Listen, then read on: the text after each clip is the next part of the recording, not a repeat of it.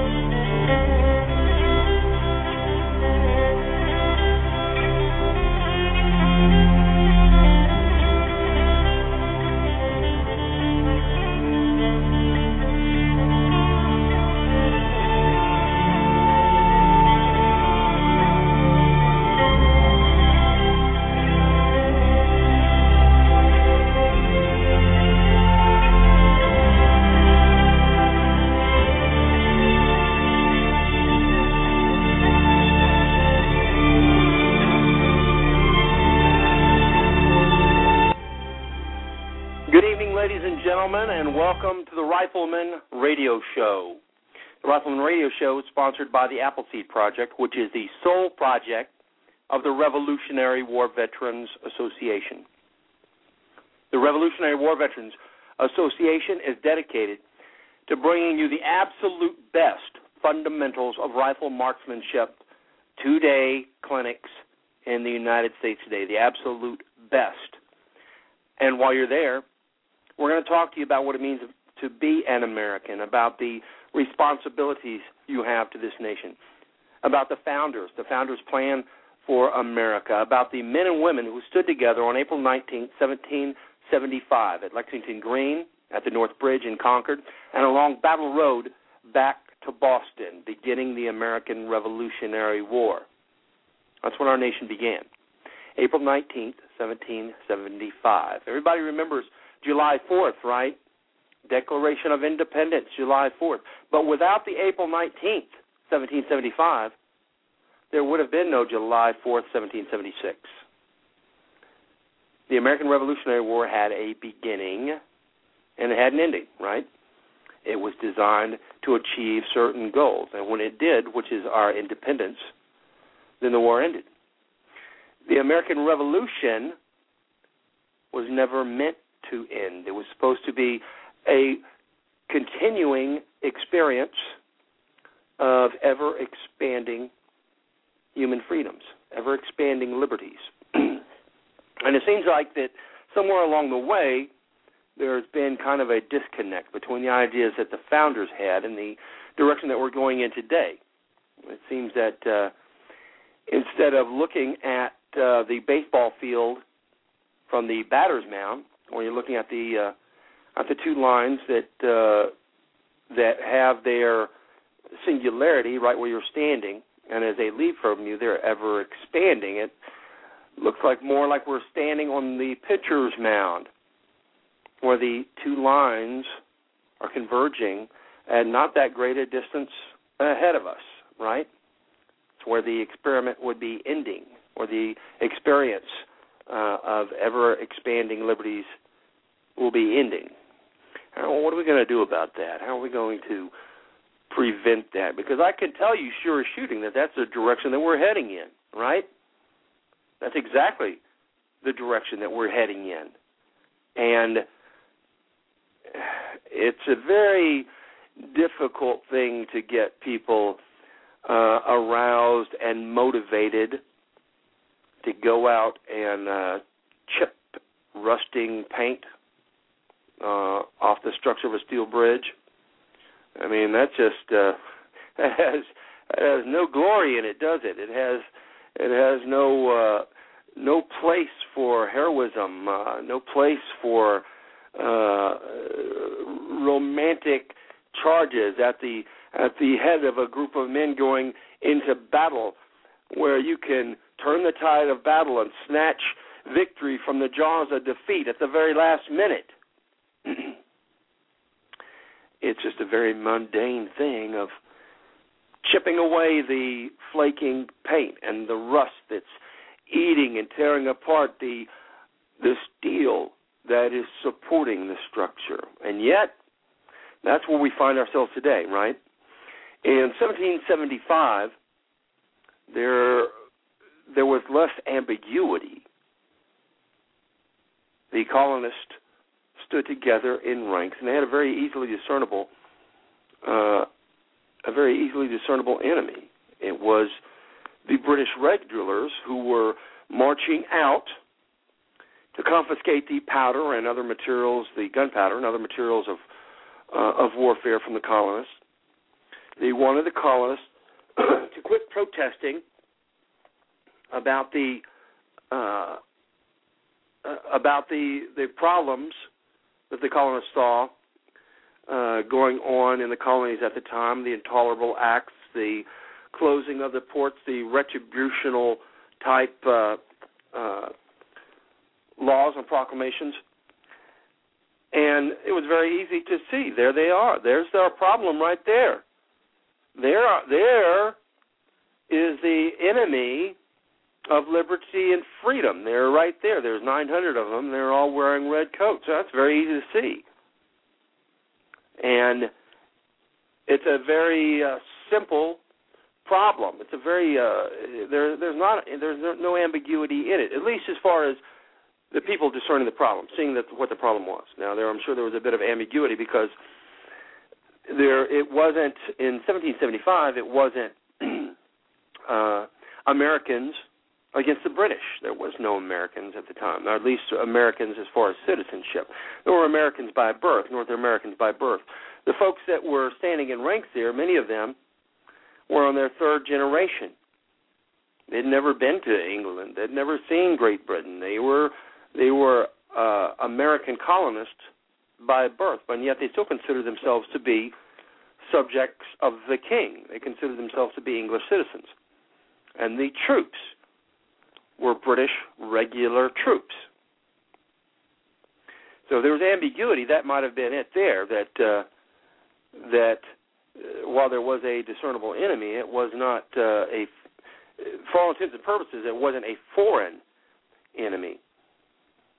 And they were standing there to protest. And that's what the word had gone out that day. They were to protest. They were to stand in place and protest. They were not to fire unless fired upon. So all of these things all of these parameters that they were operating within were very simple. Today, it's still simple, although we're completely clouded and cluttered up with information. And then that, of course, is even more blunted by ignorance, by the folks who don't even take part in trying to understand the information that is washing over them like a tsunami. So what can we do? How are we going to fix this? Because if we don't, I can guarantee you that you will be on the pitcher's mound looking at the experiment in freedom and liberty as the two edges converge in a singularity, which is the abolishment of freedoms and liberties, which makes you where you will just end up as a cog in the wheel of the nanny state, in the wheel of the government. That's not what the plan from the founders was. That's not the future that the men and women who stood in ranks on April 19th, 1775 at Lexington Green and at the North Bridge. That's not the future that they were contemplating. That's not the future they foresaw. And yet here we are, and we're not just creeping along toward it. I mean, we are racing. We're rushing at the speed of light. We're heading fast as we can toward that singularity. So how are we going to fix this? What are we going to do? Well, the answer is each and every person in this nation, each and every American citizen has to understand that the government is not the president. The government is not your senator. It's not your congressman. It's not any of the alphabet acronym agencies that abound in the nation. It's not the mayor. It's not the. It's not any one person. The government is the people of this nation. It spells it out very, very clearly in the Constitution. There are 3 documents that if you'll read them, and they're very short, people think that if they dig into the Constitution or the Declaration of Independence or the Bill of Rights, that it'll be a huge tar baby as far as reading experience, and yet it's not. Now, I'm not going to say that it's easy to understand every bit of it, but it's not hard either. If you read those documents, and there's no reason that you can't, you can read them in a 15-minute setting. You can read them very easily, and can you access them? You bet you can. Right? This is the electronic information age. You get on your computer, you hit one of the search engines, and Declaration of Independence, Constitution of the United States, the Bill of Rights, the amendments to the Constitution of these United States. Hit submit, and there you are. You'll probably get 70, 80, 90 million hits on that. Just grab one of those. Grab one of those 70 million hits. Pop it open. And spend 15 minutes reading it. Understand the documents that run this nation. All right? And these aren't... people hear the words living and breathing Constitution. They're living and breathing documents. They can be changed at will. Listen, guys, if they can be changed at will, then they're meaningless, right? If you pull out the Monopoly board game, and you pull out the rules to the Monopoly board game, and at the bottom of the rules it says, these rules are living, breathing rules. So if you don't like some of the rules, just take them out. Or if you want to make new rules, then put those in there. And the game will function just as it always does. And you'll find out that it doesn't. It doesn't function the same way. People start to get into arguments. People yell. There's a great deal of disenchantment. And the next thing you know, the nice, entertaining board game has turned into a fist fight. It's the same way with this nation.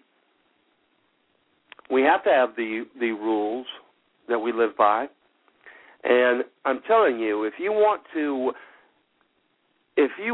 read written brilliance, written genius, then take a look at the Constitution of the United States of America.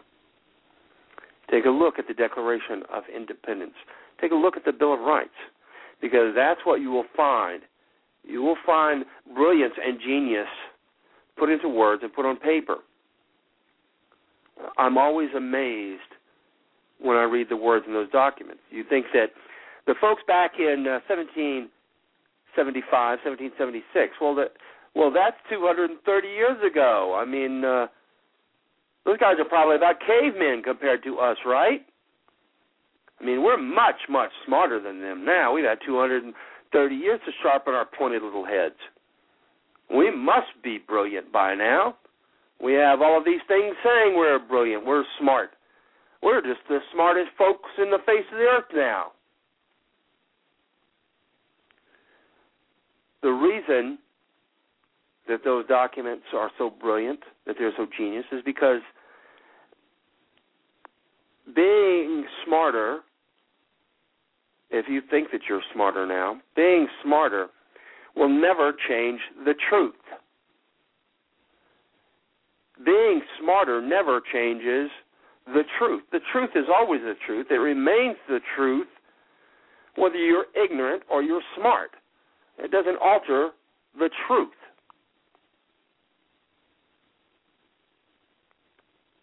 And those ideas they put on that paper are the truth.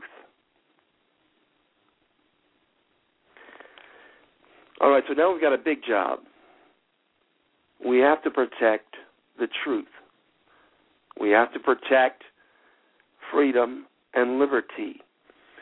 We have to redirect those lines that at one time were expanding, that were moving out away from us. And, most of you guys that are listening to the show have been to an Appleseed. When we talk about the inches, minutes, and clicks portion of the program, we're talking about minutes of arc, degrees of arc, cones of fire. It's the same thing. You have the singularity, which is you, at that point. You have your cone of fire.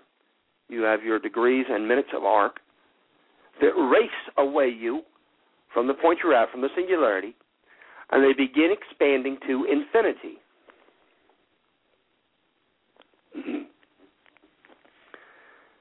So we're looking at our position, our singularity, and the idea that the founders left, which is that truth, liberty, freedom would be an ever-expanding. And somewhere out there in the distance, it must have hit a rock and ricocheted, because now we're looking at it and we're seeing the 2 points converging. So once again, my question is, how are we going to stop this? How are we going to redirect these angles? It's going to take a lot of work. One of the best things you can do is get yourself to an Appleseed, all right? Because the Chinese had it correct when they said that every journey, no matter what the distance, every journey begins with one step, right? I don't care if you're walking across the room or if you're walking from here to Kashmir or Timbuktu or Zimbabwe. It doesn't matter where you're headed to. To get from where you are to that next place, you have to pick up one foot and put it in front of the other to get started. Every journey begins with one step. So the first step that you're going to take is to get yourself to an Appleseed. You're going to find out at an Appleseed. We're going to talk to you about the plans of the founders. We're going to talk to you about the men and women who stood together on April 19, 1775. We're going to tell you about the sacrifices that they made and the reasons that they made them. So you're going to get to an Appleseed. You're going to experience, first of all, 2 days of the absolute best fundamentals of rifle marksmanship course in the United States.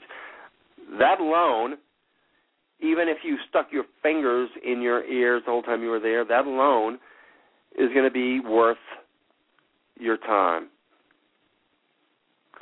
All right, but we're throwing in on top of that, we're throwing in the secret of how we're going to get this fixed, of how we're going to redirect our nation. So you come to an Appleseed, you'll get the skills and techniques that are required to put you on the path to becoming a rifleman.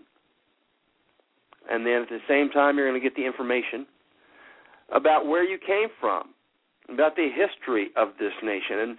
And good grief, why in the world are we dragging out 235-year-old, dusty, moldy history? What's the point in that? What is it? What's the point in that? It's history. Okay, it's gone. It's long past. There's 10 feet of dirt sitting on top of it. It's moldy. It's crumbly. It's about a bunch of guys who are dancing around in frilly shirts and short clothes. What's the point in that? Well, the answer is that the things that have gone on before you, the history, is what has made you. The history of this nation is what made this nation. There are a lot of folks that would like to, and this isn't just me, my opinion on this. It's already started.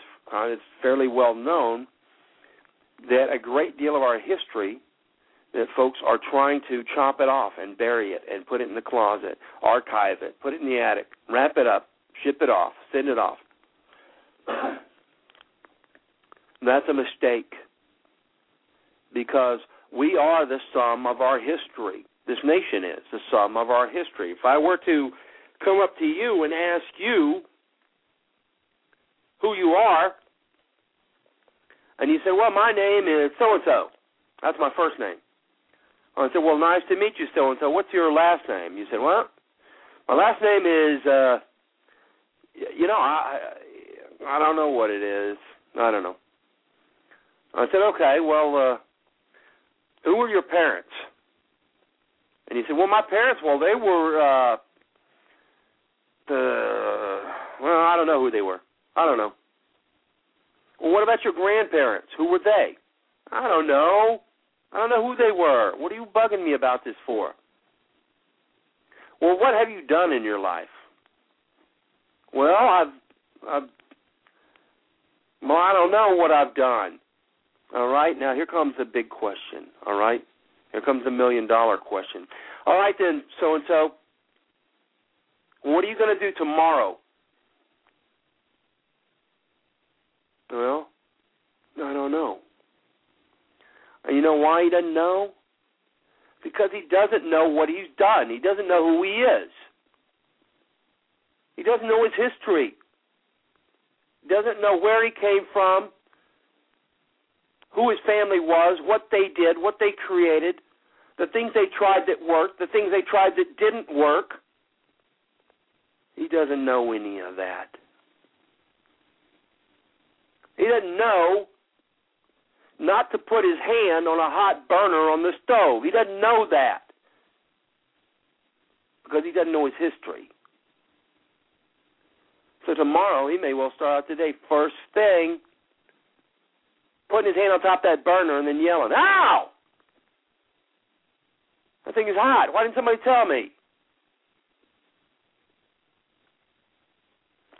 History is very, very important. You have to know your history. We have to know the history of this nation.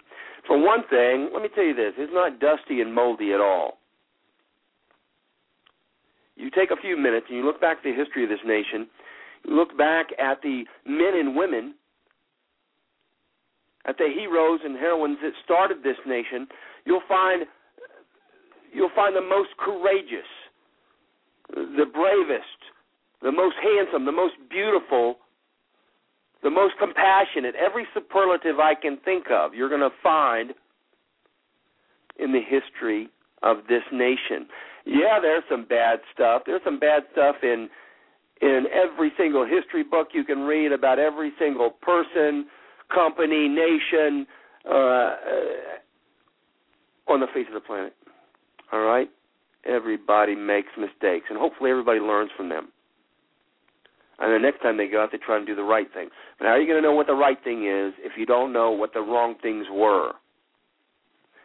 You have to know the history of your nation. You have to understand the vision, the plan of the founders if you want to understand where we are supposed to be as opposed to where we are.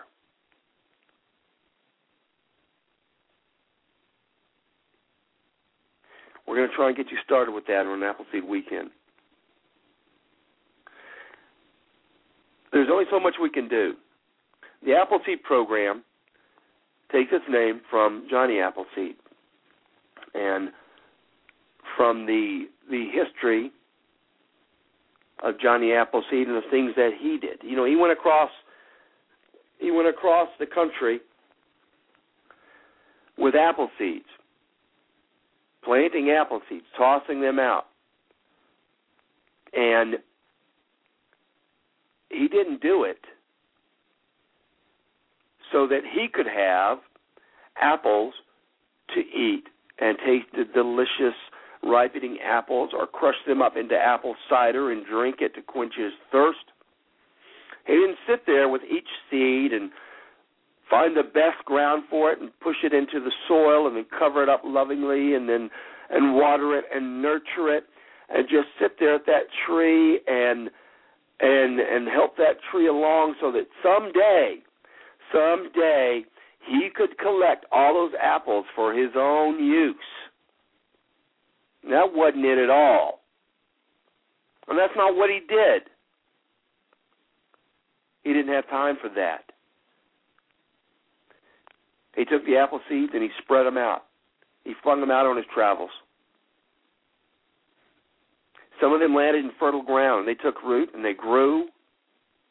Some of them landed on rocky soil, on barren soil, and if they sprouted, they withered and died. But he didn't stay there to see it because he had a mission. He had a mission to plant as many trees as he could. And why? Like I said, was it for him so that he could have apples, so that he could sit there under that tree for a decade or 2 decades and finally start gathering in all those golden apples for himself? No, that was never the intention. The intention was to grow as many trees as he could across as much of the nation as he could for those who would come after, for his progeny, for his kids, for his grandkids, for his great-grandchildren, for the children and grandchildren and great-great-great-great-great-grandchildren of millions of Americans he would never see.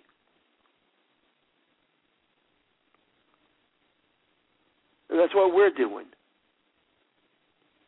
We're going to do our best to get to as many people as we can. We're going to get them off the couch. We're going to give them the Appleseed message. We're going to try and get them involved in the Appleseed Project. And if not here, then somewhere. I'm not telling you that Appleseed is the only answer, because it's not. Okay? It's not. I'm a fervent, diehard believer in Appleseed, but I'm going to tell you it's not the only answer. It's simply one of the best ones I can see right now in my life.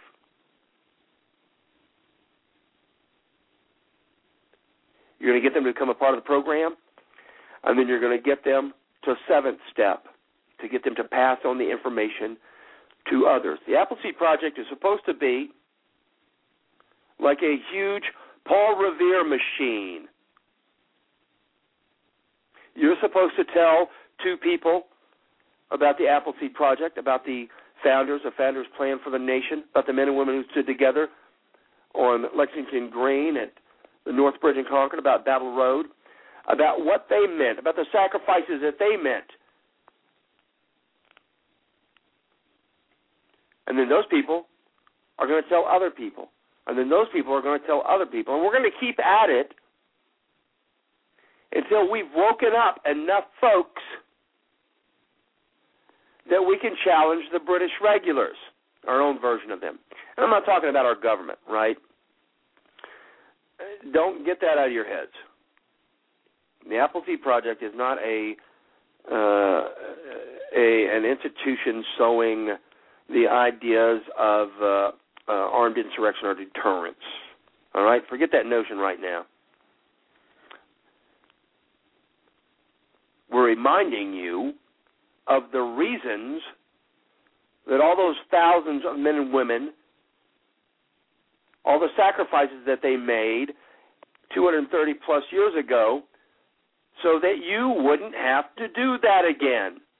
About the documents they created that allow you to have other alternatives than picking up a musket and standing in ranks, of dying of disease and infection and starvation and freezing to death,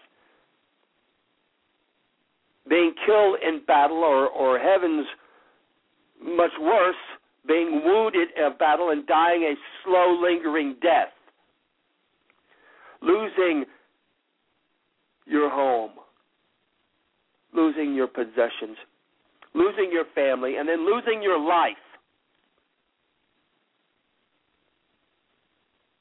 The whole reason that they did that was so that you would not have to, so that those who came after, their progeny, would not have to. And you don't. You don't if you will do something about it. Believe me, you can sit around and do nothing until that day finally comes. And I'm not telling you any secrets that one day in the future, somewhere in the future, I'm not saying it's soon, but if things keep going the way that they're going, we will lose our freedoms, and we will lose all the abilities to do anything about them except some type of armed insurrection. And you know what's going to happen then? Do you think you're going to change it then? No. You're just going to die. And that's all there is. That's the answer and the ending to that story. You will live your life as a subject, an indentured servant of the government until you die. That is what is down the road in some distant future, unless you do something about it now. And when you do something about it now, as I said, Appleseed has no part or parcel or intentions whatsoever in saying that we're going to do anything, that we're going to make any change out of the barrel of a rifle, because we're not. That's not how change is made now. There's no reason for it. What we're telling you, the message we're trying to get to you, is that was done for you. People died for you by the tens of thousands.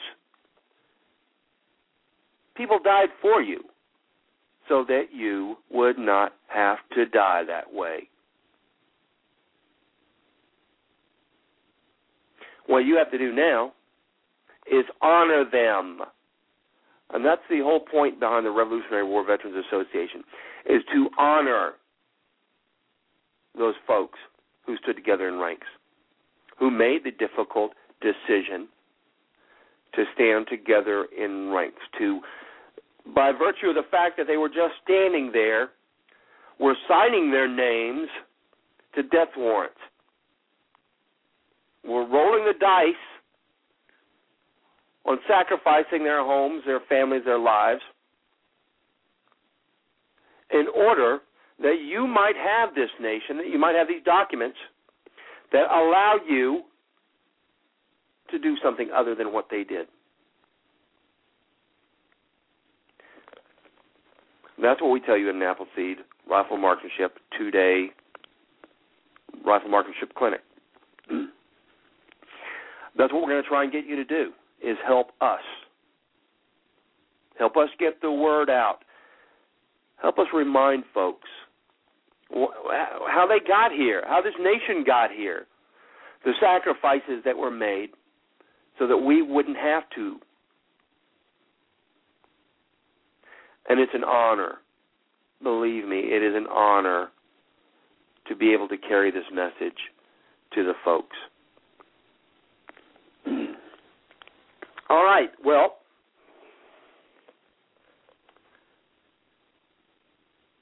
let's talk about how you're going to do it.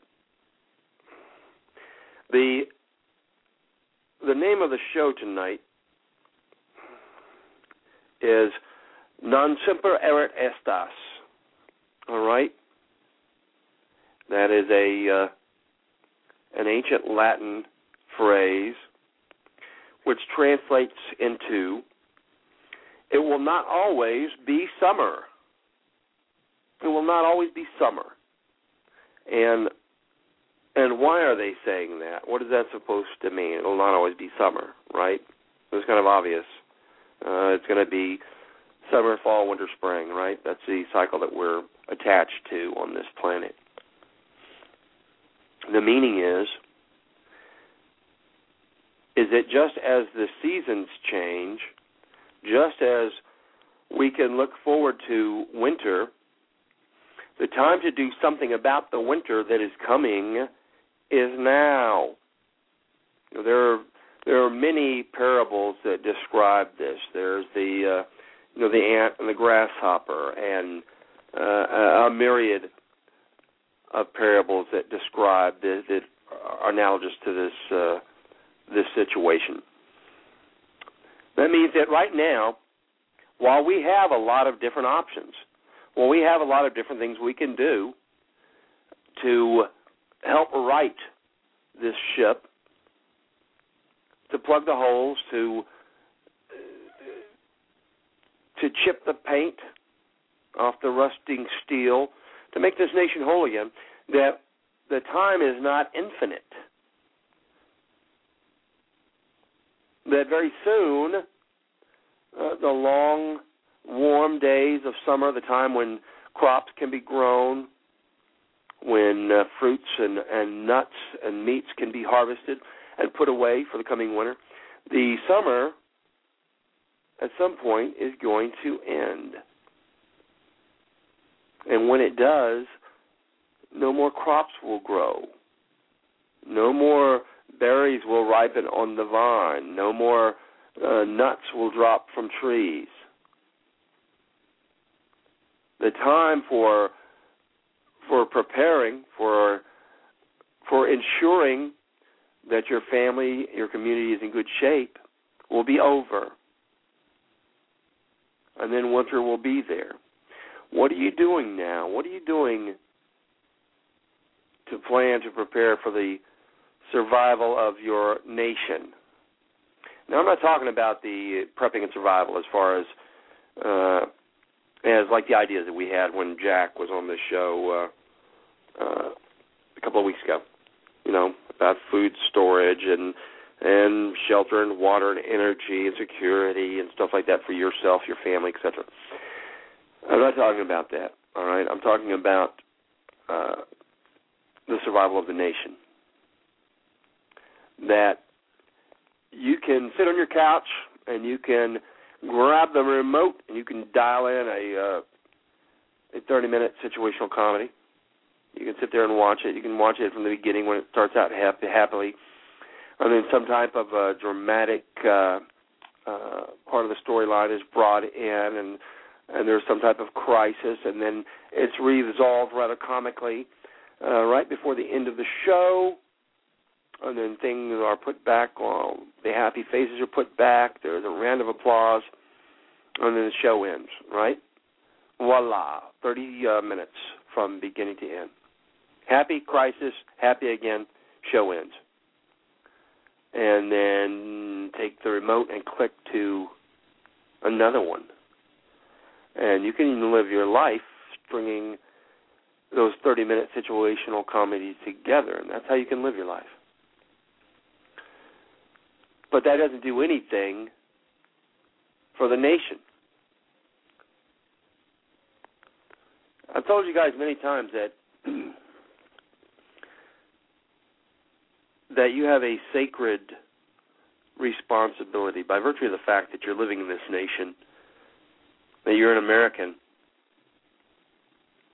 You have a sacred responsibility to safeguard the freedoms and liberties that living in this nation affords you, and that is a non-delegatable, open-ended responsibility.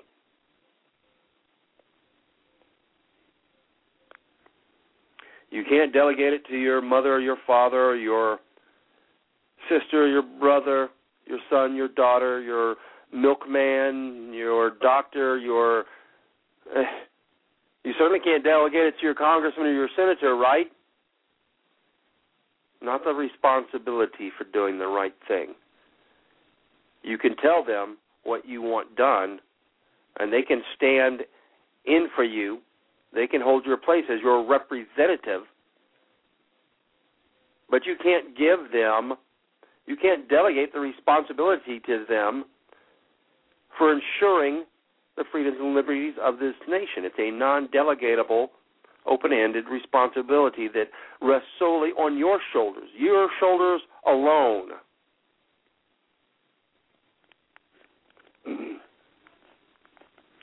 That doesn't mean that you, as an individual, have to bear the weight of saving the nation by yourself. That's ridiculous.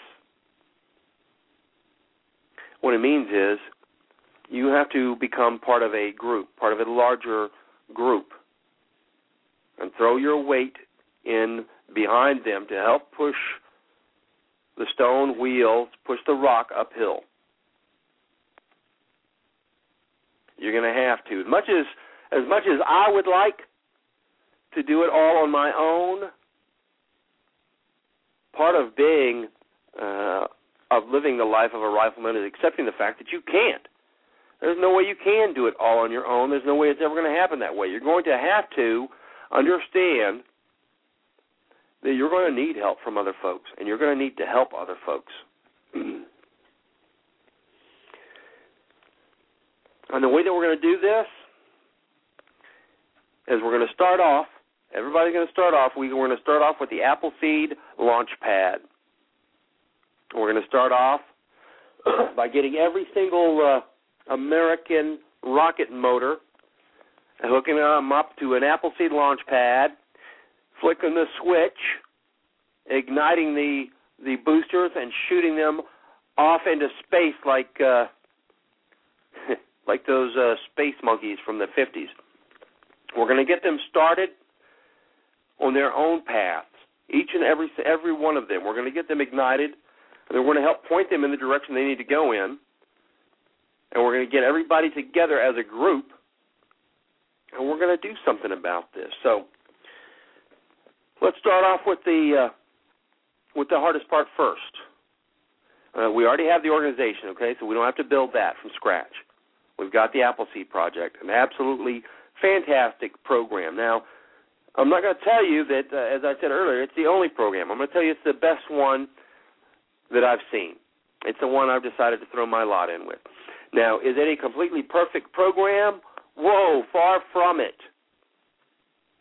If you can find a perfect program, then there's no such thing. There's no such thing as a perfect program. And this program isn't perfect. It's just the best program that is in existence right now. And you don't have to create it. It's already done. We already got it set up.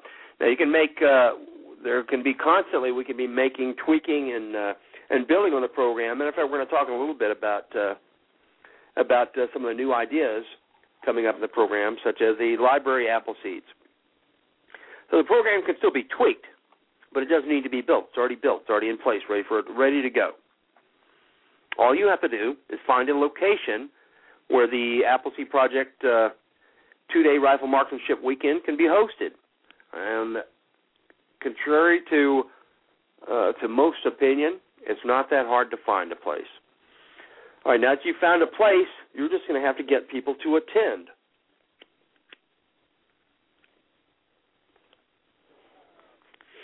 Now, that may be a little bit harder, but it can be done. All right, so how are we going to do that? Well, you're going to start off with the easiest thing. All right? That is, once you've gotten the location set up and the event is on the books at Appleseed, then it's listed on the 2011 shoot schedule, ready to go, then you're going to start promoting it. You're going to get other folks to come. And how are you going to do that? Well, we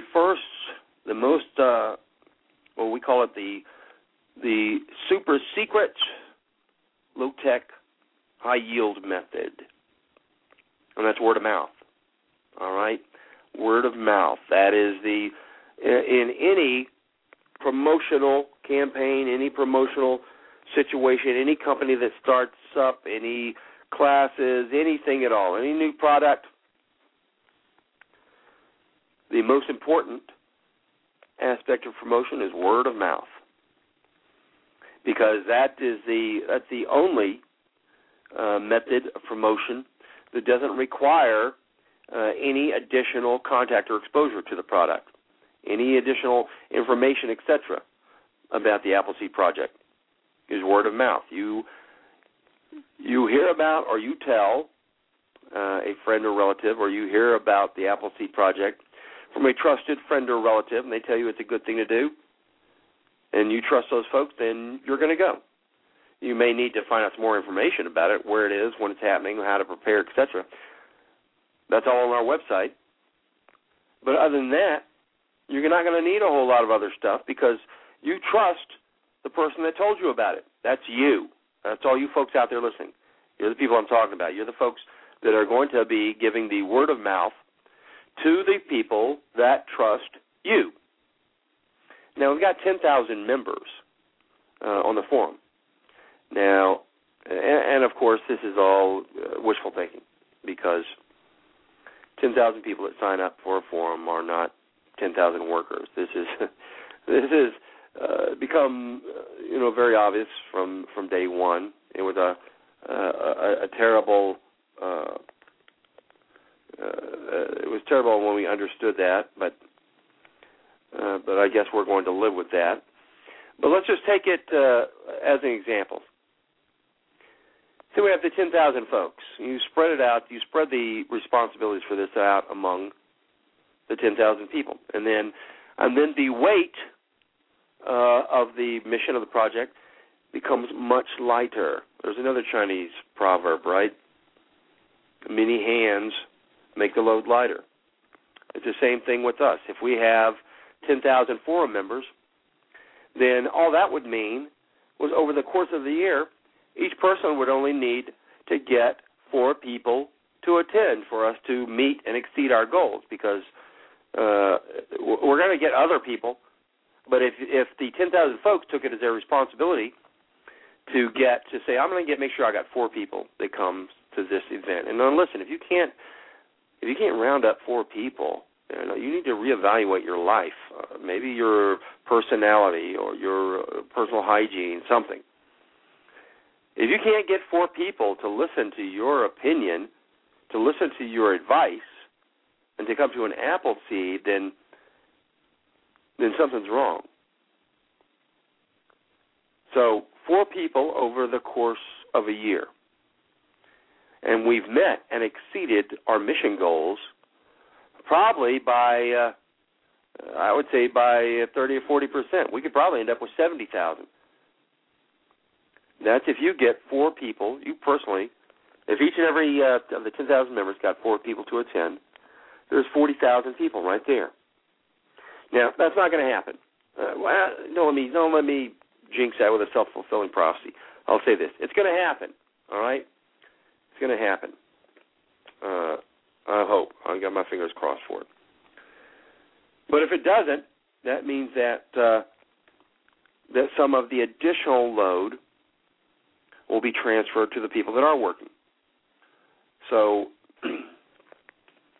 how are we going to make sure that we spread the load out even more, right? So because that's what you want to do. You want to delegate responsibility, not for freedom and liberty, but delegate responsibility to as many people as you can to get other people to attend, right? So you're going to get folks to attend, first of all, with word of mouth. And you're going to get the people that it's easiest to get. Same way if you went fishing. If I said, here, we're going to go fishing. Here's the 2 places I was thinking about going fishing. One, I got this 50-gallon hogshead behind the house, and it's got about 30 or 40 5-pound fish in it. I don't know if you can get that many in there, but say it's got 30 or 40 5-pound fish in there. And the other place is this place. It's about a 2 or 3 hour walk away from here, and I really don't know. I've never caught any fish there. I've fished there a lot, but I've never caught any fish there. Which one do you think we should go to? I'm guessing it's going to be the Hog's Head right there behind the house that has a 30 or 40 5-pound fish in it. Why wouldn't you go there first? Well, that's what we're asking you to do. Get the easy fish first. Pick the lowest fruit first. Get your friends to come to an apple feed. Get your relatives. Get your mother and father. Get your son and daughter. Matter of fact, that's an easy fruit to pick there, too. Your son or your daughter. Listen, they owe you. Don't forget to remind them that you gave them life. That you took care of them for the first 18 to 45 years of their life. And now they owe you. And if they don't want to go, make them give you the grandkids. They owe you that. Just tell them, look, I'm going to come get the grandkids, and I'm going to take them to an apple seed. It's important that they learn the fundamentals of rifle marksmanship. It's important that they hear about the history of our nation, about the founders and the plan for America. So I'm going to come get the grandkids and bring them to the event. All right? They owe you that much. Make sure you do that. Grab your friends and relatives first. Get the easy fruit. Get them to come. Don't forget your wife or your husband. Get them to come to an apple seed event. Get them to understand what it is you're doing. And I'm talking, too, about the instructors. A lot of times the instructors will not consider this. Get your wife or your husband to come to an event. Prove to them that you're not out somewhere drinking beer and shooting at those empty beer cans for the whole weekend. Get them to an Appleseed event. Let them see what you're really doing. Get them to understand how important this is to you.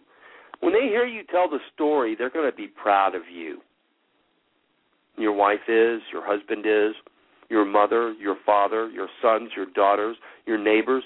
When they look at you and they see you standing there in an Appleseed instructor's uniform, wearing your red, orange, blue, green hat, telling the story and telling it in a fashion that leaves no doubt that it means something to you, that it's important to you, they're going to look at you in a new light. They're going to have a great deal more respect for you. I know I do. Every time I see an Appleseed instructor telling the story, I immediately have a great deal more respect for them. Every time I hear them telling the story and telling it in a fashion that leaves me no doubt that it means something to them, then my estimation, my respect of them has grown tremendously. So will your friends, your relatives, your neighbors. So will theirs. They'll understand what you're doing. And they may not understand all of it that first weekend, but their respect for you is going to grow by leaps and bounds. So that's the first thing you do. You pick the easy fruit. You go and you get a friend, a relative, a neighbor, and you go, look, come with me to an Appleseed event this next weekend. You're going to enjoy it. You're going to learn a lot. And maybe they owe you. Maybe you worked in their garage, or maybe you lent them $100. Tell them they owe you. Say, look, remember that time I worked in your garage? Listen, you come with me to an Appleseed event this weekend, and we're square. Remember that $50 I loaned you? That $100 I loaned you last month? You come with me to an Appleseed event, and we're square. All right? And if you can't do that, talk to the shoot boss.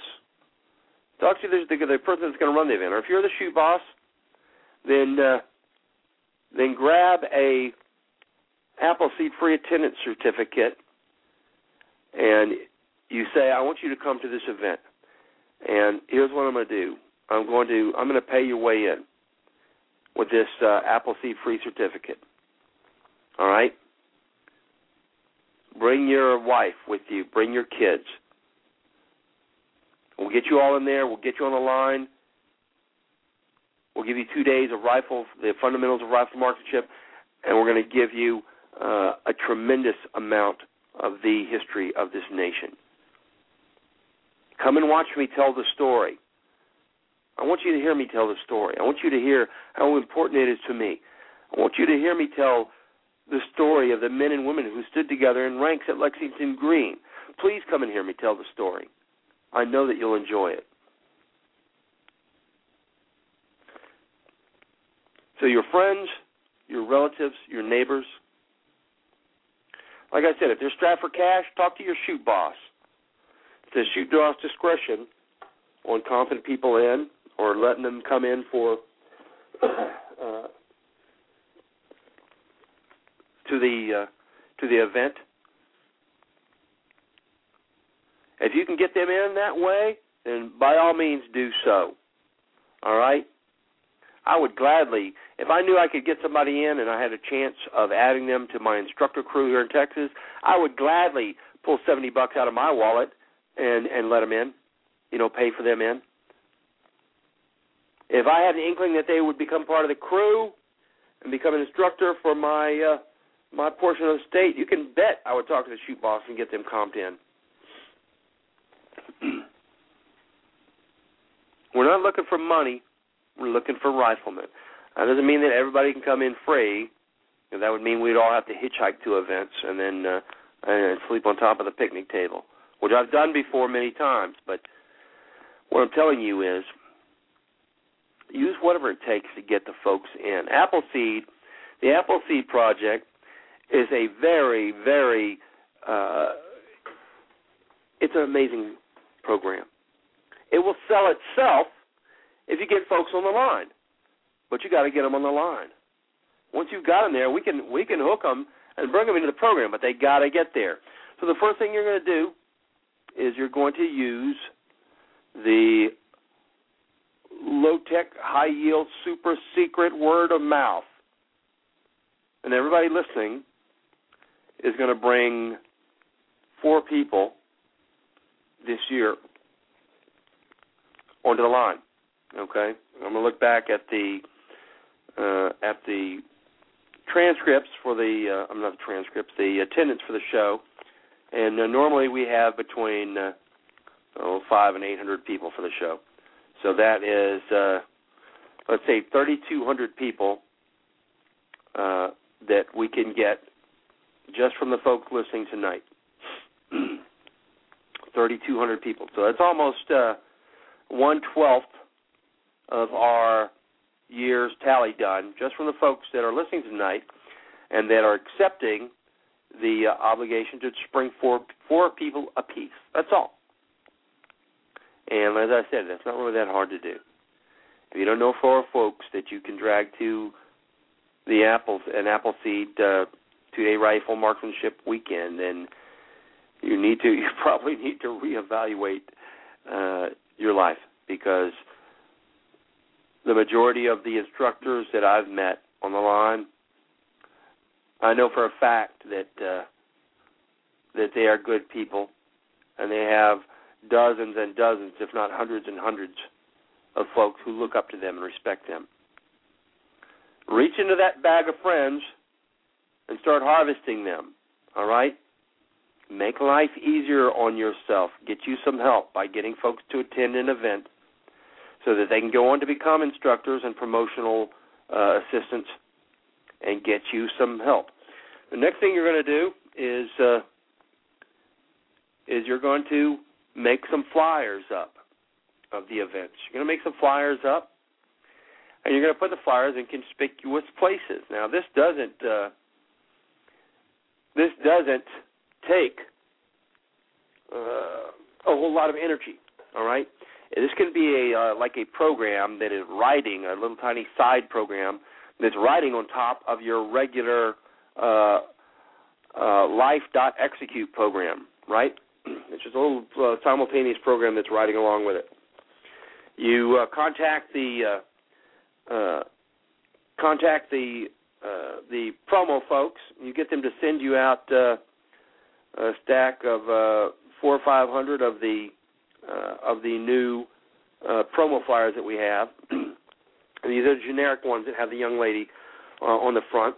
Has a little band up on the top right corner. And what you're going to do is you're going to take a magic marker and you're going to put your contact info up on that, underneath where that band is, in like a black magic marker or something. That's a contact info for you. And it doesn't have to be your home phone or home email, etc. I put my home phone on there. I put my regular email on there. My gosh, if I've got it on billboards in front of about 500,000 people now, and nobody has come to my house and murdered me yet, although I'm sure it's on half a dozen serial killers' things to do list. But I put my home phone and my email on there, write it in black felt tip, and then I put them up. All right, those are the ones that are going to stay up advertising the program. And then there's a way to contact me on that.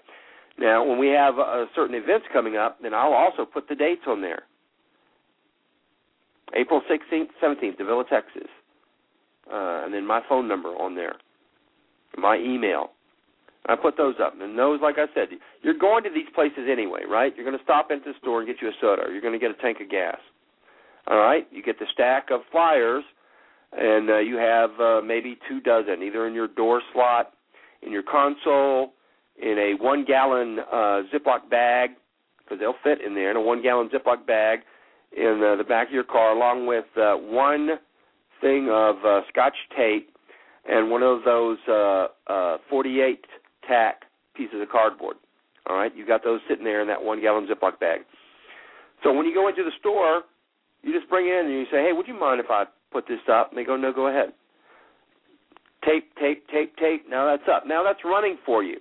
Now, none of this stuff that you're going to be doing is going to produce a tsunami, a tidal wave of folks trying to overrun your Appleseed location.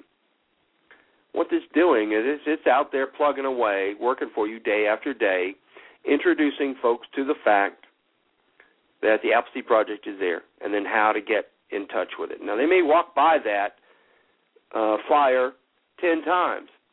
Finally, on the 11th time or the 21st or the 78th time, they stop and they go, you know what, let me give these guys a call and see what's going on. Let me hit this. Let me write down this website and see what's going on, because I've walked past this thing 25 times and I always keep meaning to do that. And then they finally do. And you give them the information, and then they show up. So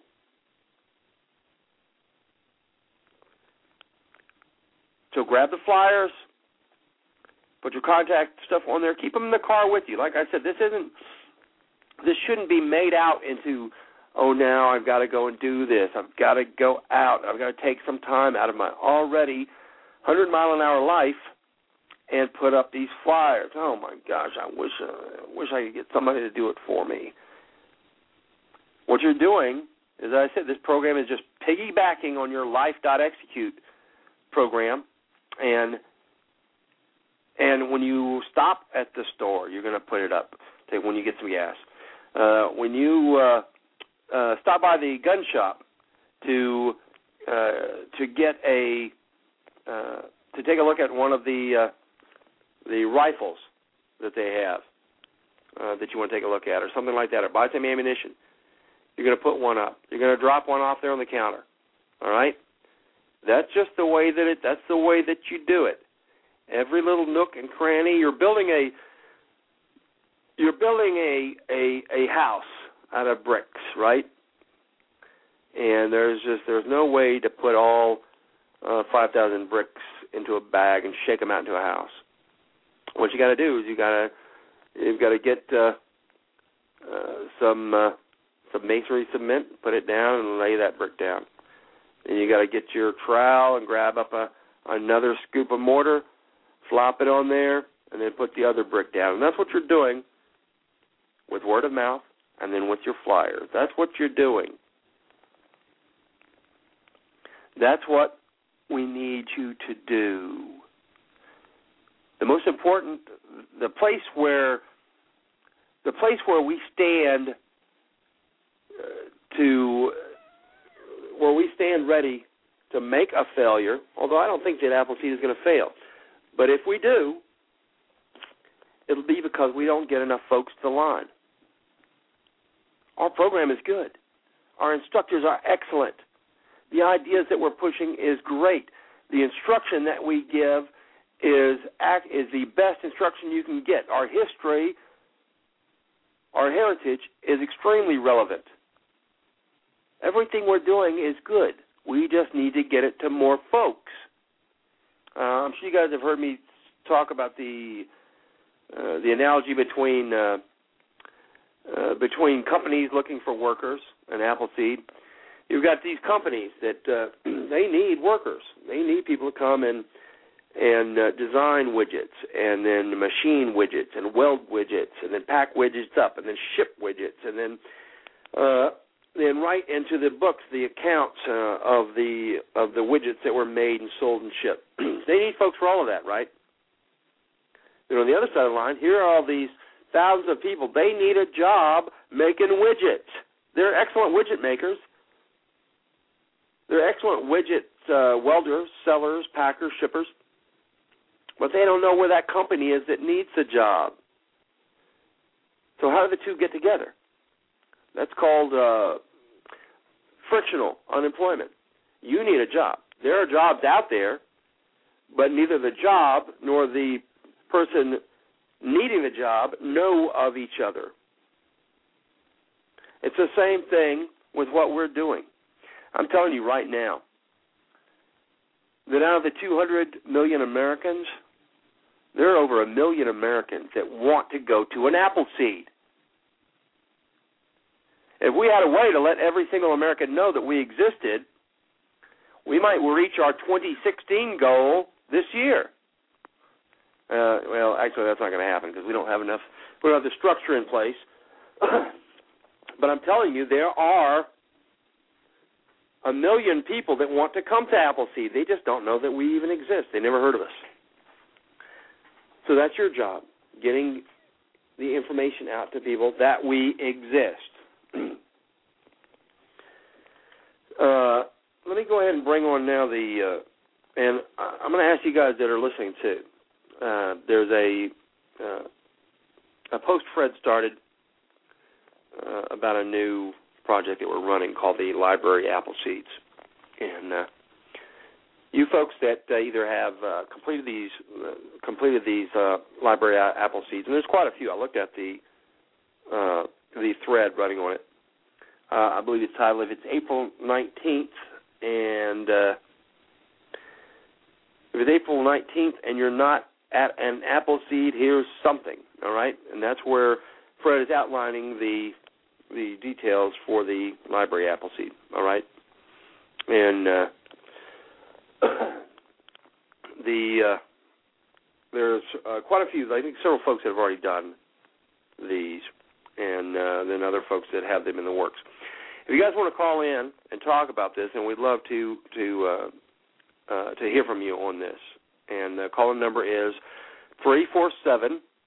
347-308-8790. 347-308-8790. One more time, 347-308-8790. So if you have a Library Appleseed, if you've already completed a couple, if you have some in the works, if you'd like to do one, then I invite you to call in. Let us know how it went. Or if you have questions about how to do them, we'll be glad to answer them or explain to you the parameters about this, etc. This is something that that we've been talking about for years, which is the rifleless apple seeds, and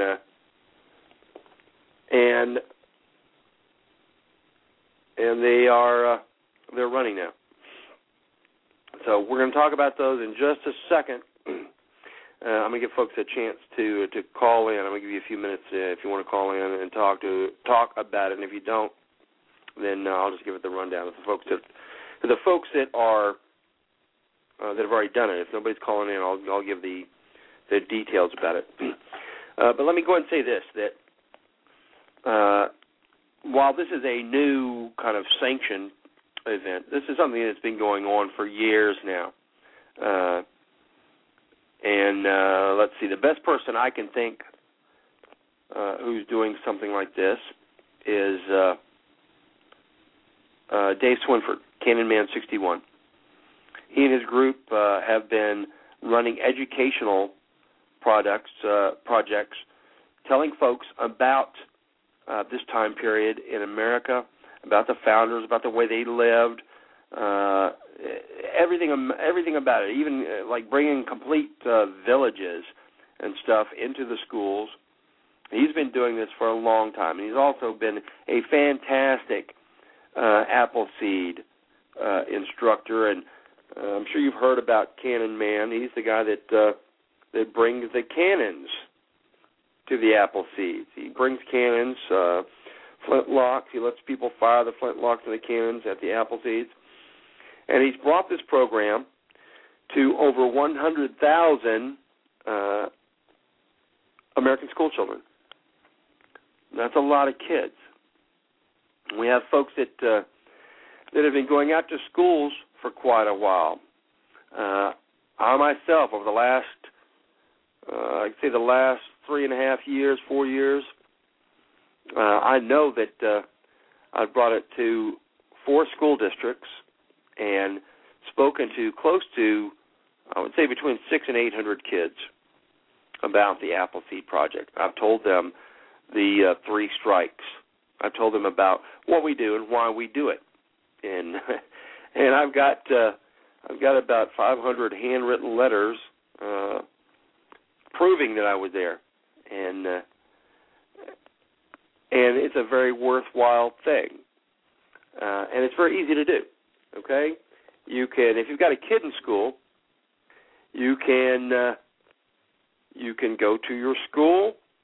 You can talk to your kid's history teacher and say, listen, I'd like to sync up with you when you hit American Revolutionary War period history.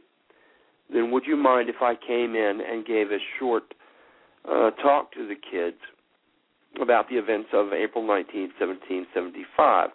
And I have yet to have a teacher say no. It's been 100% yes across the board. So you can go and you can talk to the schools about this. I bring in the stuff, Revolutionary War stuff, clothing, musket balls, flints, different things that Dave Swinford put together in a big box and sent out to the folks.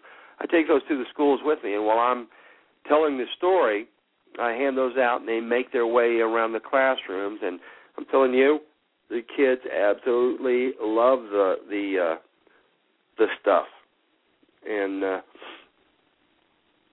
it's a great chance to get the information out, to talk to the kids, and the kids will take that information home to their folks. Now, once again, you're not going to get a huge tsunami of folks knocking on your door to come to an Appleseed event, even if you talk to 400 kids. That's not the way it works. That's not the way planting apple seeds works, right? Remember us talking about that earlier? You're putting the information out to hopefully hundreds, if not thousands of folks every year. And that information is not always going to find a nurturing place to grow. It's going to fall on a lot of barren, deaf ears, and it's going to wither and die. But it's not always going to wither and die.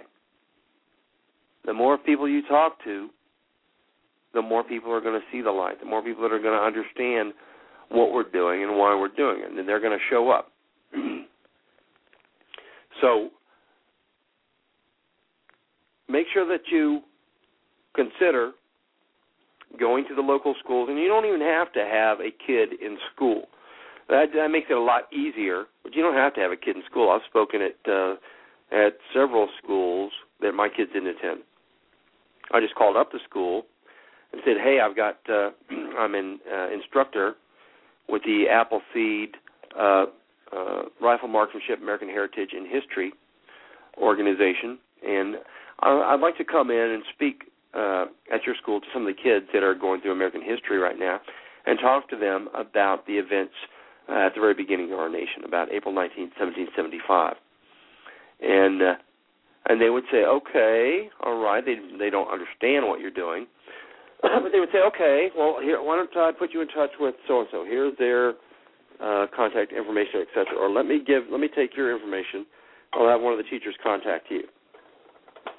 And that's how you get started. That's how you get it started, and that's your introduction. Now, there may not be a 100% that say yes to you, but I guarantee it's not going to be 100% to say no. Somebody's going to say yes. They're going to let you come in. They're going to let you talk about the things that you know best, which is the 3 strikes. So think about going to the schools and asking them to come and let you speak. And if nothing else, even if nobody comes, I'm going to tell you, it's amazingly rewarding to look at the kids and to see the lights in their eyes when you're telling them the story, and to answer the questions that they have asked afterwards, to hear the excitement in their voices. It's very worthwhile. All right, the next thing is every city of any size, if it's got more than 100 people in it, it's probably got a Sons of the American Revolution, Daughters of the American Revolution chapter in that town. All right, very easy to find. Go to your trusty Google and Google Sons of the American Revolution, Daughters of the American Revolution. And then on each of the websites will be Find Local Chapter. They all have that. Find a local chapter. You input your address information, and they will give you a local chapter that's near you. When you find the local chapter, you send them an email, you give them a call, and explain the same thing. You say, look, I would love to come and speak to your membership about the Appleseed Project, about what we're doing, because the goals of the missions of the two organizations are very, very similar. Very similar. They love to have people come. I don't know that I've ever heard of a Sons of the American Revolution or Daughters of the American Revolution that have ever turned down an Appleseed member who wanted to come and speak. I don't think that they've ever turned them down. They've never turned me down. I think you can easily get yourself a slot there. So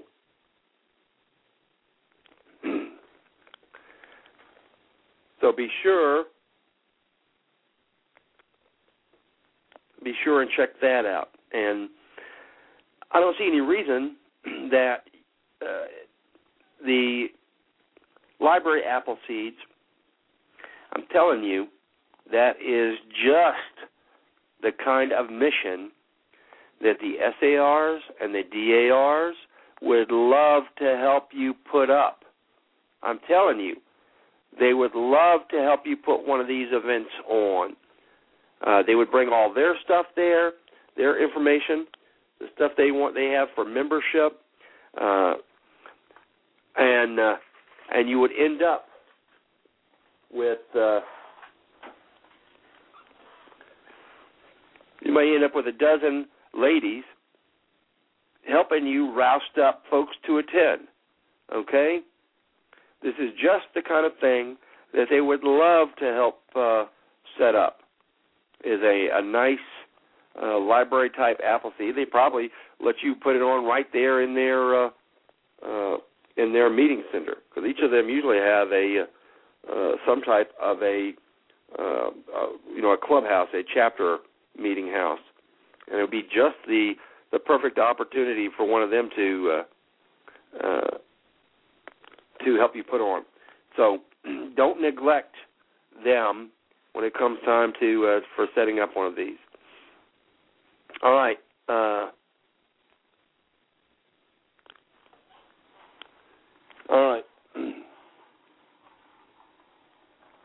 And at the same time, remember what I was saying earlier about your delegating the many hands make the load lighter. All right. When I talk about radio, that's what I'm talking about. Radio is an absolutely fantastic way to make the load lighter. You can use your word of mouth. You can put out flyers at different places, or you can hand out flyers one by one to folks, and that's great because it has that personal touch to it. But if you want to reach a lot of folks at once, that's what radio was designed to do. If you want to reach a lot of folks at once in the fastest way, then that's exactly what you need to do, is get on the radio. Let's see, we've got some folks that some folks calling in. I want to remind the folks again that if you're involved in the library Appleseeds, you have some experience with those. If you have questions about them, if you want to tell folks about how yours went, then I want to encourage you to call in, because we'd like to hear from you. We'd like to be able to spread the info around about how these things run, how to do them, etc. So be sure and call in. If you have some, you don't have to, and it doesn't have to be about library. It can be about any aspect of promotions or really anything tonight. If you want to call in, you want to talk about an event you just went to, or about the Patriots Day events, we don't mind. We'll still get you in. 347-308-8790. 347-308-8790. So if you want to talk about the library Appleseeds, if you just ran one, then give us a call and we'll get you on the air, and you can let the folks know how it went, what you did, what you would do different, if anything. And if you have one planned, then and you would like some help with it or something, then please call in too, and we'll try and get you hooked up with the folks that can help you. All right. So continuing on with the radio, and this is also a very easy thing to do. The first thing you do is you find out what stations that there are, where the stations are that have the format that you want to use, that have that are near you, because you want to start locally. You want to start with your local radio stations.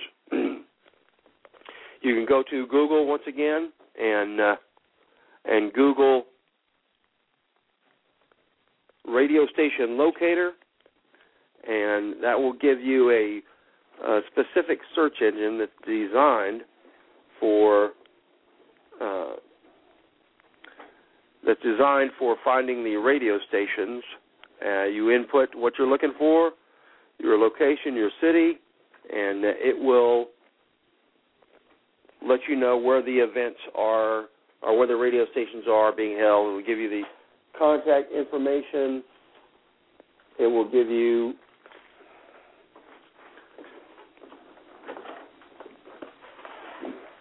It will give you all the information that you need to find the radio station, and then you can send them an email. You can call them, let them know what you're doing and what you would like to do, what you would like to talk about.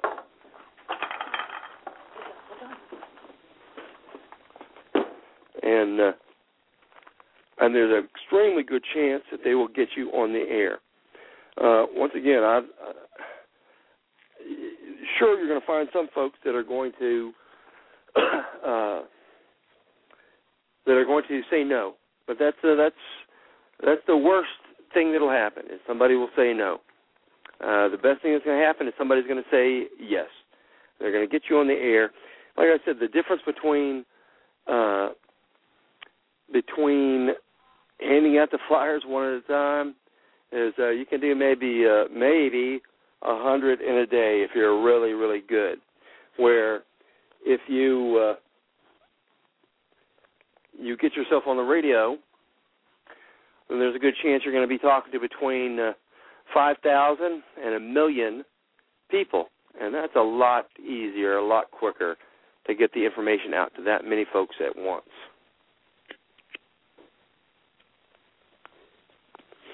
All right. If you have any questions about radio, about getting stuff out on the air, or about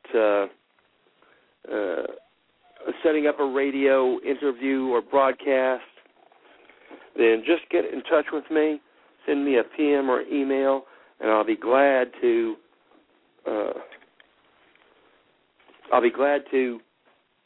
help you get it set up. If you need some talent for the radio show, I'll be glad to put you in touch with somebody that can speak on the air. Any help that we can give you whatsoever, we'll be glad to do so. All right. And as I said, there's quite a few folks that have done this.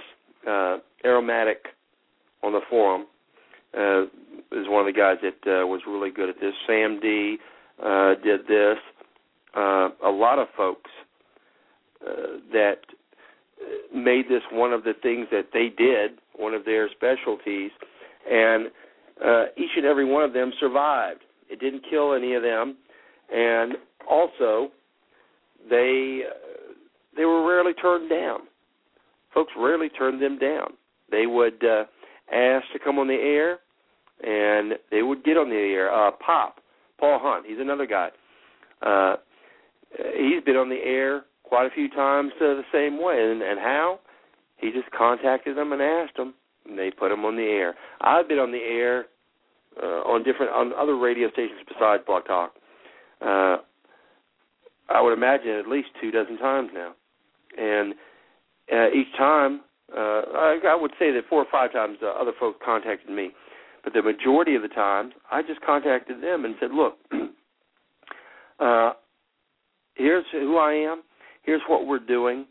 And it's a very worthwhile program, nonprofit, all-volunteer, grassroots, nationwide program dedicated to the fundamentals of rifle marksmanship and American heritage and history. And I would sure like it if you guys would allow us to come on and just give us a few minutes time to talk about it. No problem. They'd love to hear it, especially whenever you are talking to your local stations. Local stations are always trying to get local news, local talent to come on, because that's what is pertinent. That's what's relevant to a local radio station is the local people. And they want you to come on. They want you to get on the air and talk to their folks. So don't neglect radio. Radio is free and easy. And listen, once you do it, then you're going to send me a PM or an email, and you're going to say, man, oh man, listen, Scott, I did this, and you're not going to believe how easy it was, right? Because that's what they all say. You're not going to believe how easy it was. Well, yeah, I do believe how easy it was, because I told you it was going to be that easy. So take the time to find a radio station nearby and send them an email or call them on the phone. Let them know who you are, what we do, why we do it, and then just ask them for just a few minutes. And I can almost guarantee you they're going to say yes. All right, we've got, looks like we've got some of the folks who are involved with the library, Apple Seeds, and they're going to talk to us about this. I'm going to bring them on. Sprocket, welcome to the show. Thank you very much, Scout. Glad to be on again. I have two parts. One is my experience, and the other is a question.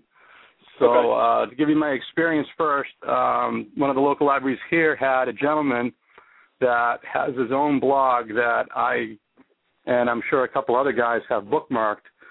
And he's something of I'm not sure if he's professional, making a living at it, or if he's just extremely enthusiastic. And but anyway, he gave us talk on the subject of forgotten riders on April 19th, and he talked about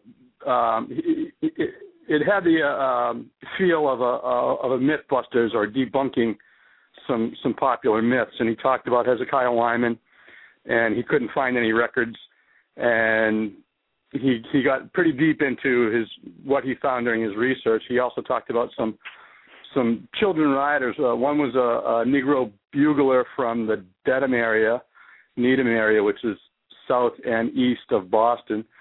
And so anyway, it was a really interesting talk. Hold on, you said he couldn't find any records for Hezekiah Wyman? Exactly. And I didn't want to spin him up and sidetrack his conversation because it was his lecture. He said, based on militia lists and records of those enlisted in the Army of the Revolution. So I didn't want to talk about the fact that he probably was a veteran of the French and Indian Wars. He talked about the age discrepancies in the stories.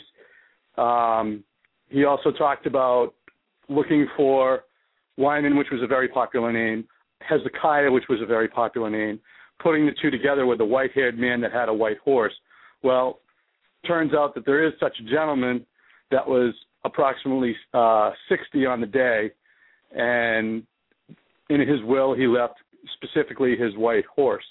So, I didn't want to tear that stuff apart and pick nits with the gentleman, because of the broader topic of what he was trying to do. Right.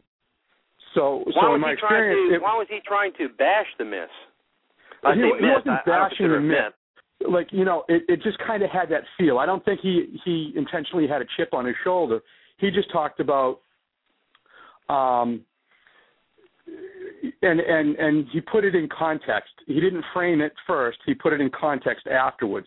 He talked about specifically the vehicle, the literary vehicle called a legend. So everybody's kind of heard of that legend of Sleepy Hollow. Well, the legend of Sleepy Hollow, there really is a place. It's in New York. Some of the historical facts are tough to verify through records and such. But what it does is it puts a real location on a piece of fiction, as opposed to just creating a completely fictional location. And he was actually kind of funny with the way he presented it, but he said they all seem to have this moral message at the end. He didn't quite say big Catholic guilt, but that's what came to mind. But anyway, his talk was very interesting, and he's obviously done, just a butt ton of research on anything related to April 19th, Revolutionary War, and things on, 10 years on either side, 20 years on either side. The room was filled with older people, for the most part. When I say older, I'm going to say older than 35. Many of them were definitely senior citizens. I'm not sure how many were there for the coffee and donuts, but there was a few younger people, call it in the 35 to 50 range, and I did speak with them, and I spoke with the young lady in charge of programs, and it was real easy. It was you went there, and it was interesting topic matter, for us anyway, because it's directly related, and she was there, and I said, look, I'm not an expert, I'm not professional, I'm just an enthusiast, and if you'd like and have room in your schedule, maybe I could do a talk. I can run down exactly, what I would cover, give her sort of a brief bullet points highlight of the topics to be discussed, and my speaking style, I said, was going to be different. He gave very much a lecture, lights low, slide screens and stuff like that, where I don't have a PowerPoint presentation, but I can definitely have a conversation in a well-lit room and get that audience participation. That was sort of my perception of what I would do if I had the podium, so to speak. And she was very receptive. It's in discussion. So basically, she said they break in June for the summer, and then they pick it up again in September. Kind of follows the school year, and it's just up to her and I to hammer things out and find locations on the schedule. And I said, April being the month that it is, maybe mid-March or late March would be a good time to sort of get people ramped up for that occasion. And again, she and I need to coordinate it and resolve it. So here comes the question part. Okay. Once I have this audience, and because Appleseed's roots are directly related in the shooting, at least in my perception, that's everybody hears about it. Well, I can't say that. I heard about it from a shooting aspect first. The heritage, we're a heritage club with a shooting problem.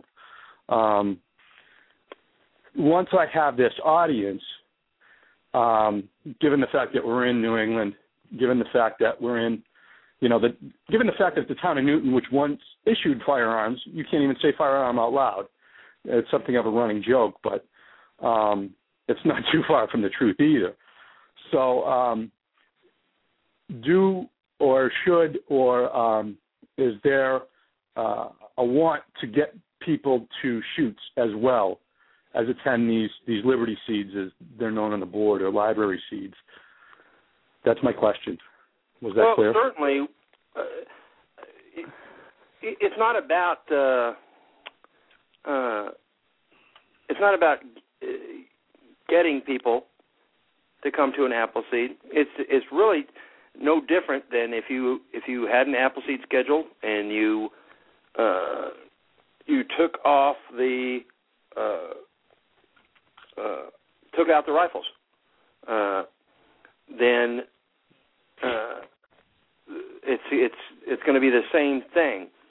Let me hold on just a second. I'm gonna bring on. Here we go. I'm going to bring on the old guide. He's already run one, and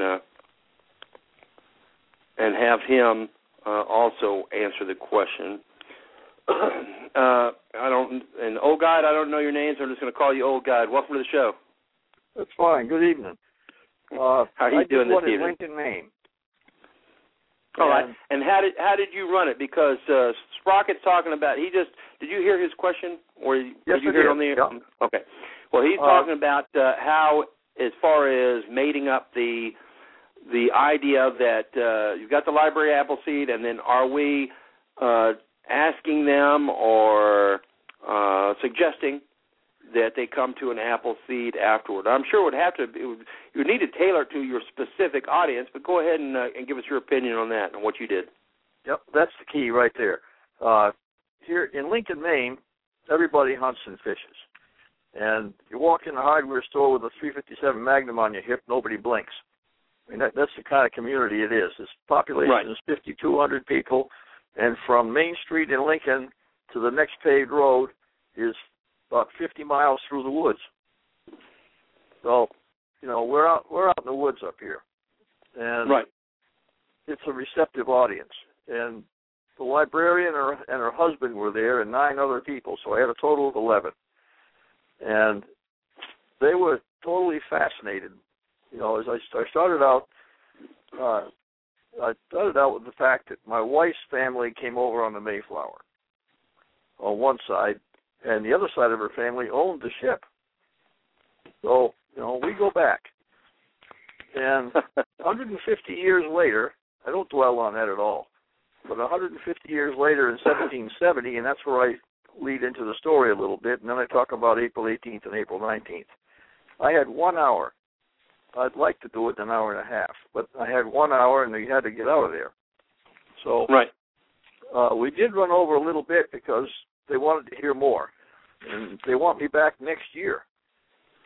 And they want my wife back next year in Women's History Month in March as kind of a lead-in. And they'd like to do more during the school year. So, they really got into it. And I didn't talk a lot about shooting, but I said, this is where you learn it, is in connection with an Appleseed event. And it teaches basic firearm safety. I emphasize safety. They teach marksmanship, and they teach history and our traditions and how we came to be a nation. And I had them completely for an hour. They were fascinated, only had a couple of questions. One of the ladies there belongs to the Daughters of American Revolution, and she was just there to make sure I knew my stuff, and she agreed that I did. Well, that's terrific. I'm actually got a big grin on that after that remark. That's actually kind of funny because, Scout said he doesn't believe in Hezekiah Wyman. You may as well tell me Santa Claus doesn't exist. Yeah. Well, here's the deal. And Hezekiah Wyman is it is hard to track down this information because remember, we're talking about 235 years ago. And there wasn't a lot of written records. And a lot of times all you will find is stuff such as pension lists and stuff like that. However, I do remember one night working late into the night doing research, and for the life of me, I've never been able to find it again. But it was on the town page for... the rest of the guys, remember the Dangerous Old Men stories that we tell? It was in the town page for one of the towns there, and they were talking. They listed the party that went out, David Lamson and the rest of his men. Hezekiah Wyman was listed as one of the members. Yeah. And I can't find it. I've searched forever and ever because I didn't find it by searching for it. I found it by going down a different trail that had nothing to do with that and just happened to stumble on this story in the town records. Hezekiah Wyman was one of the men in Lamson's party. So he existed. There's a record of him from then. So, well, Scott, if I may, I'm going to suggest that if anybody does find that similar record, that they post it up because that would definitely be helpful, a bit of ammunition, if you will. It would be nice to have for reference and record. Anyway, sorry. Well, that's okay. No, this is great, and the main thing that we're doing is the same way that we're doing it at Appleseeds. You got folks like Old Guide and yourself, and I know that there's other folks involved with this. I was reading the thread earlier before the show. And there are quite a few folks that are involved in this. Now, listen, I posted onto the thread, just kind of joking, that I wish I had made some suggestions about something like this because this is something I've been pushing for a long time. And it's very easy to do. I'm just like Old Guide just said. He talked to the library folks. They said, go ahead. You're talking to them now. They may say yes, they may say no. If they say no, no harm, no foul. All right, go to the next library. Ask them. And it doesn't have to be a library. Like I said, my suggestion would be something like contact the SARDER folks and say, hey, I'd like to get together a group to come and listen to the story of April 18th and 19th. And would you guys help me in putting together a group? Because they already got a ready-made group. They already got a roster of folks who that's what their mission is keeping alive the stories and honoring the folks. So I'm telling you, if you marry these two ideas together, you're going to get a lot of response from it. Now, I'm not telling you that every single person is going to welcome you with opening arms. That's just not the way human beings are. There's all different kinds of things. There's scheduling. There is the worst one is the, what is it? I don't remember the acronym for it, but it's the idea did not originate here thing where, you know, if somebody comes in, they want to do something and they don't want to let you because they didn't think of it. But the bottom line is that for every person that says no, there's going to be 5 or 10 that say, yeah, we'd love to have that. And what you'll have to do is you'll have to go into you'll have to have an idea of what you're going to do. And if you go to the thread, if you go to the promotions thread that where they're talking about this, and I don't know if there's old guy, maybe you know, maybe I don't know if everybody can see the WLX promotions thread. Maybe there's another thread put up somewhere else that's open to everybody. But if you go, if they start another thread and start posting the stuff there, then there'll be a wealth of information, outlines, etc., that you can use to set up your talk. And then when you go in, make sure that you're going in informed enough about what you're going to talk about, just like you would if you were going to tell the 3 strikes at an Appleseed shoot. And be ready to roll with the punches. If your crowd, if you're talking about the stuff and they want to hear more about some certain area, then by gosh, give it to them. Go down that trail. Regale them with stories of the dangerous old men. If the audience is receptive to hearing about being invited to an Appleseed event and shooting, invite them. You know, you can always put it out there unless you've been told, and you can talk to whoever's hosting it and say, can I invite them to come and shoot? And if they say no, then don't invite them. If they say by all means, then yeah. Say, look, we'd love to have you guys out. You guys want to come out and shoot? We'd love to have you out. We'll dig up some rifles for you, and we'll get you on the line. We'll get you guys shooting.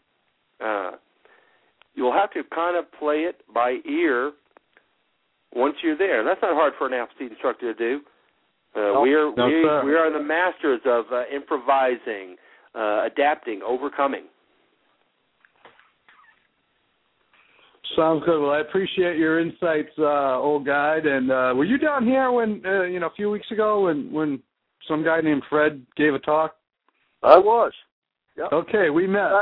In fact, my wife has the only blue hat signed by Fred. Yes, yes. And you had a big van, and she has wheels under her feet, right? She does. Yeah. I recall now. At the end of my talk at the library, I gave the librarian a copy of the broadsheet Bloody British Butchery. Uh-huh.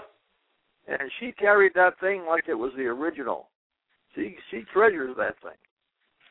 Those are great, by the way. I'm sure that they will be, as it starts getting momentum, that we can make more and more materials, more and more instructional materials, more outlines, and more promotional materials like the broadsides and the rest of the stuff, make it available to the folks doing it. Because, if you're doing an event and you're going to have 30 folks there's no reason that you can't get sent 30 copies of the broadside. We got stacks of them, and make those available to the folks.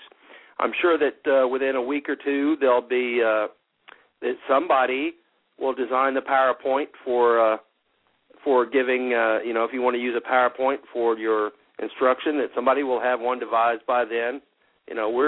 We're good at adapting and overcoming and building and making.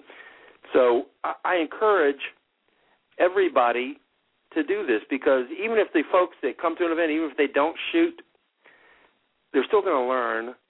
The main thing that we're telling people is to remember that the men and women on April 19th, 1775, the reason they stood together in ranks, and then what they hoped to achieve by that. And we know that they achieved the birth of a nation.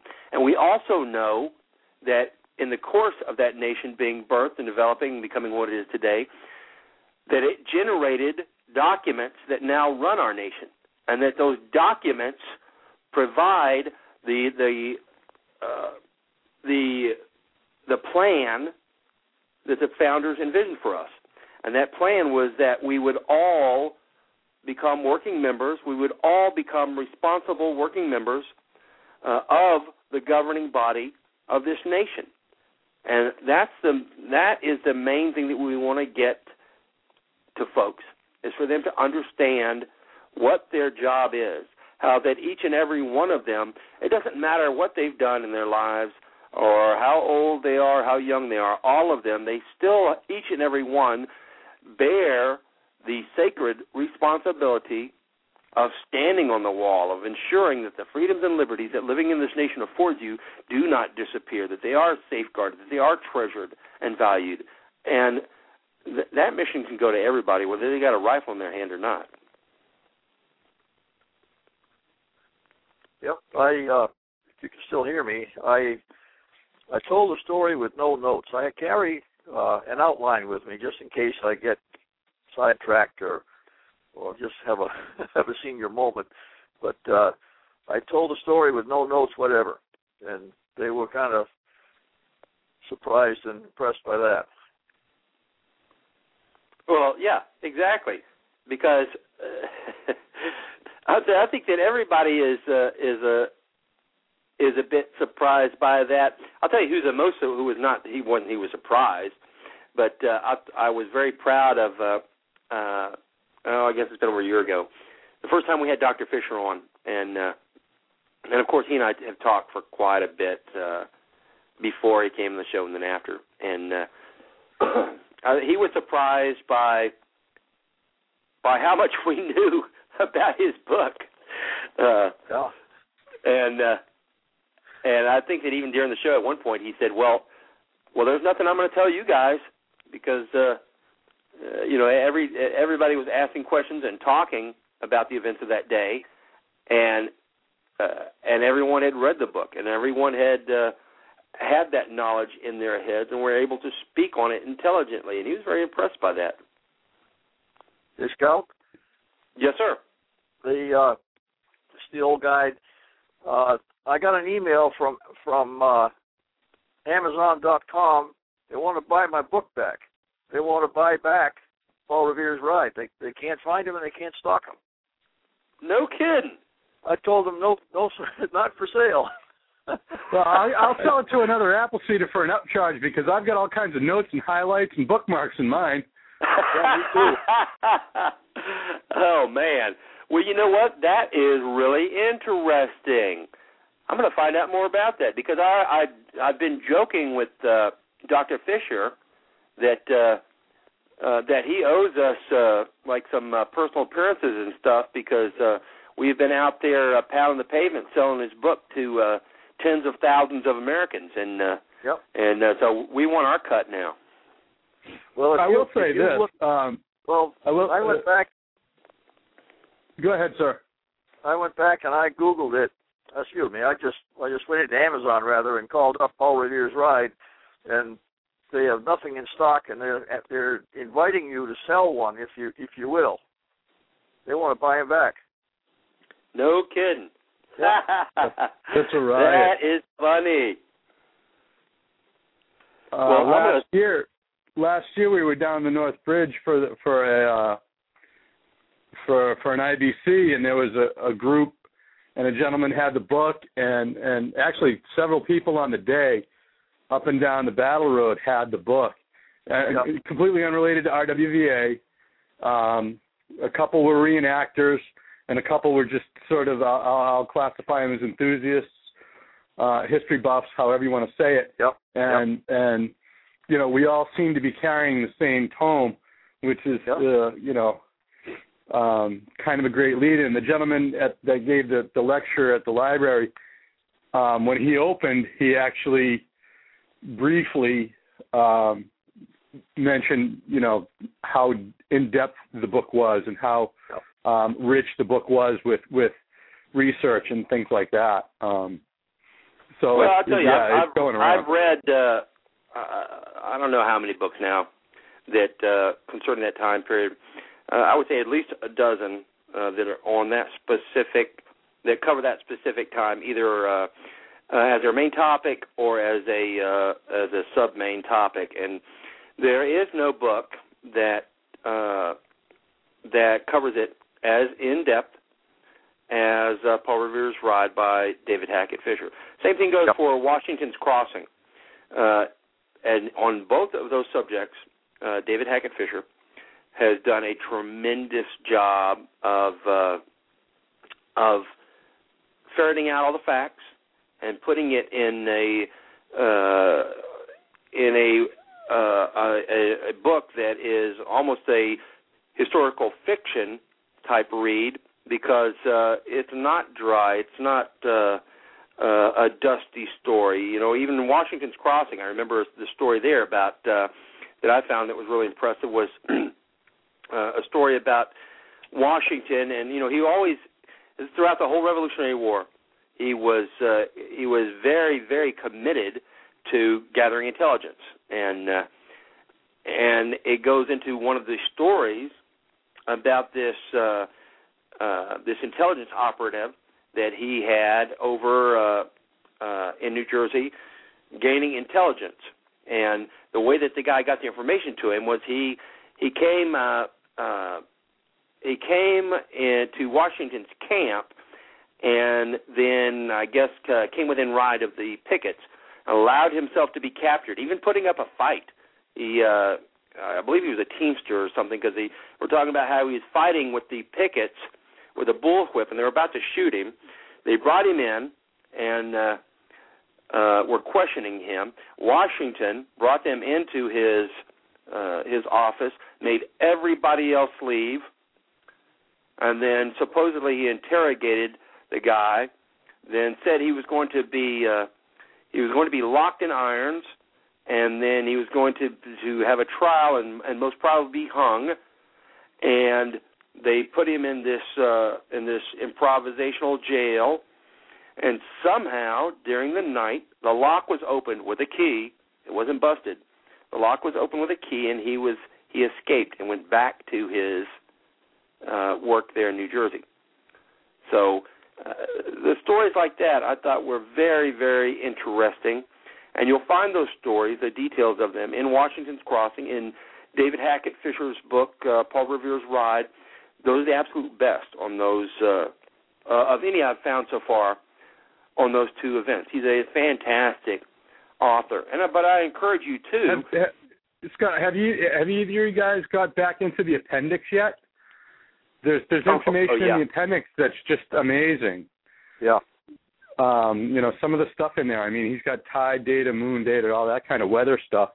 But then he's got small snippets of stories and just things that didn't flow with the way the book was written, but it was still important to put in the appendix. And dig through the appendix. It's really pretty cool. Right. Well, listen, guys, we are completely out of time now. That's the English lady speaking in our ears, saying that we have 60 seconds to end the revolution. I want to thank you guys for calling in. I would like you to think about all the stuff that I listed tonight as far as promoting. Promotions is the key to making our goals. Making our goals is a key to spreading the message and ensuring that the Appleseed Project is a continued success. Good luck with the library Appleseeds, and we'll see you guys again next Tuesday. We have some great guests coming up. I don't have the exact order for everybody, but we have some great guests coming up in the next couple of weeks, and we'll see you then. All right? We'll see you this next Tuesday. Good night, all. 1 p.m. Central. Thank you, Sprocket. Thanks, Old Guide. Thanks to Normandy Landing, who is my call screener. Thanks to everybody that called in, and thanks to everyone that listens and makes our show in the top 10 every single week for the last 2 years out of almost 800 radio stations. All right, thank you, everybody. God bless and good night. Good night.